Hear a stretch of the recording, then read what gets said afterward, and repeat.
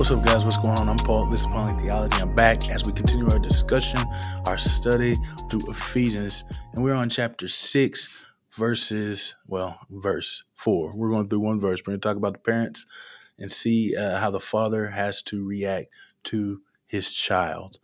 We've been on the household codes. If you haven't been following along, and if you have been, man, we are getting deeper and deeper, man. And so I'm glad we're doing this discussion. Glad you guys are with us as we continue to study. And I'm hoping that this will help you to understand and live life better, man. That's the purpose of this, is that we can know God, know ourselves, and then know how to act in this world.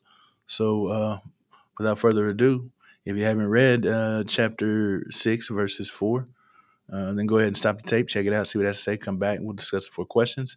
If you have, man, let's get on into it. What's 4 say? He says parents. Actually, he says fathers. He says fathers, don't wrath your children. He's like, don't make them angry, man. Don't provoke them to wrath, man.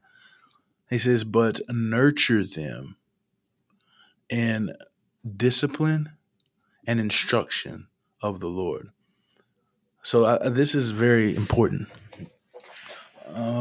First off, it's because the father in this time frame, because we got to understand it in the context of what we're talking about, is the father has absolute control over the child.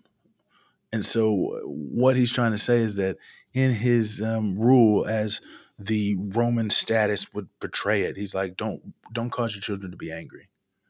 Don't do things that would make them be disgusted in you.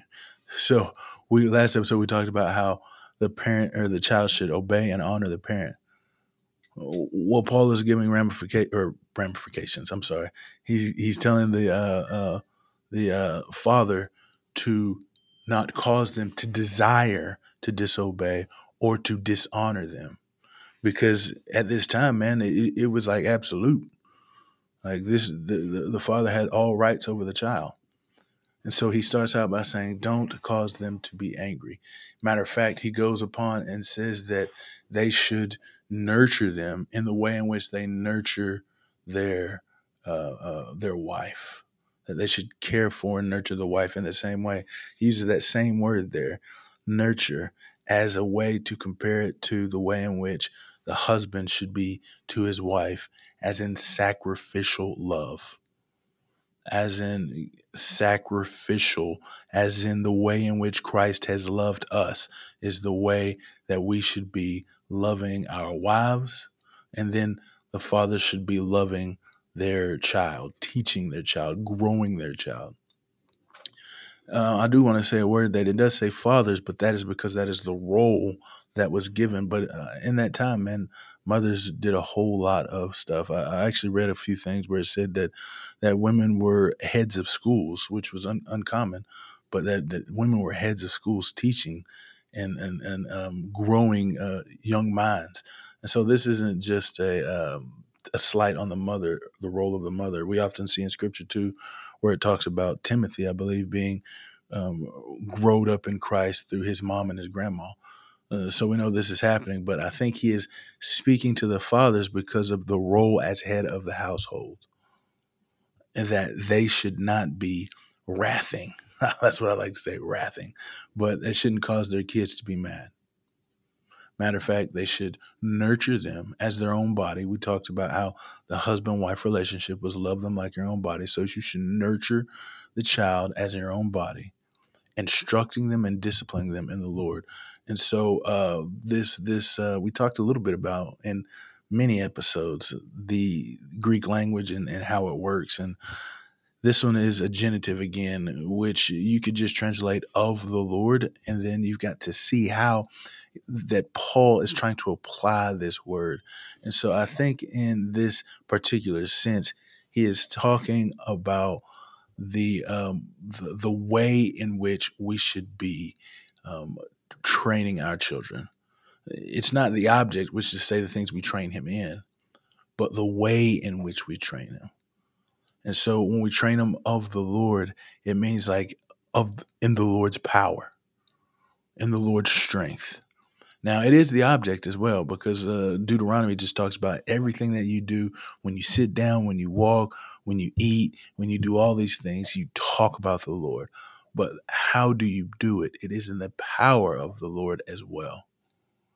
It is the ability to do this, the way in which we do it is because we are being powered by the Holy Spirit. We talked a little bit earlier in other episodes about this being the mode and means by which all things are done is by His indwelling Spirit giving us power, and that we would grow in the inner man because Christ dwells in our heart. And so, in the same way, the Lord is the one in which we move to grow our children in the nourishment and the admonition and the instruction and in the discipline. That is how we do it. It's through His power.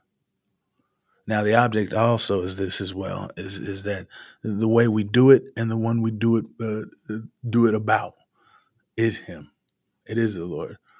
Because what's the point in all the instructions if they don't have the one who has all infinite knowledge? And so, what is this scripture saying about God? Well, He desires the godly rearing of children. He expects parents to raise their children in who He is and by His power. Because ultimately, man, all these things can't be done save for the power and the grace of our Lord. And so God expects this and desires this and wants this. And so He's given us the ability to do it. And that's why Paul has wrote these things so that we may know. We need to lead our children in the Lord. What does this say about man? Don't make your kids mad, man. It clearly says that. Don't make your kids mad. Matter of fact, man, it says love them, care for them, nourish them, teach them, grow them. And what does this mean in the Lord? Well, we do the things that the Lord has done. And so we as men, as men, as fathers, as mothers, we show them grace. We show them mercy. We show them sacrifice. We show them love. That's what we do when we raise our children. So how can we apply these truths to our lives? That God desires for us to raise godly children, but that He also wants us to raise them by His power and in His name. How do we apply those truths? Well, I think that maybe today, maybe you sit down with your child and read some scripture with them.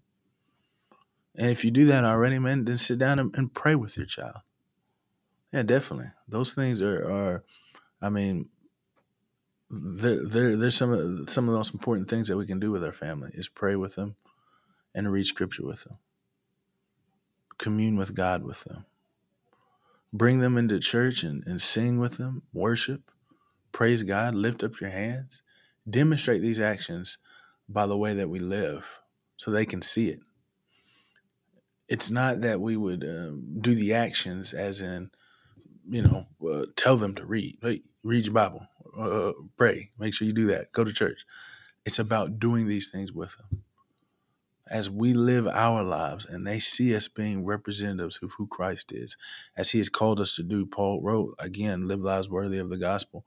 And so as we begin to walk in this life, they will see us walk and they will walk the same.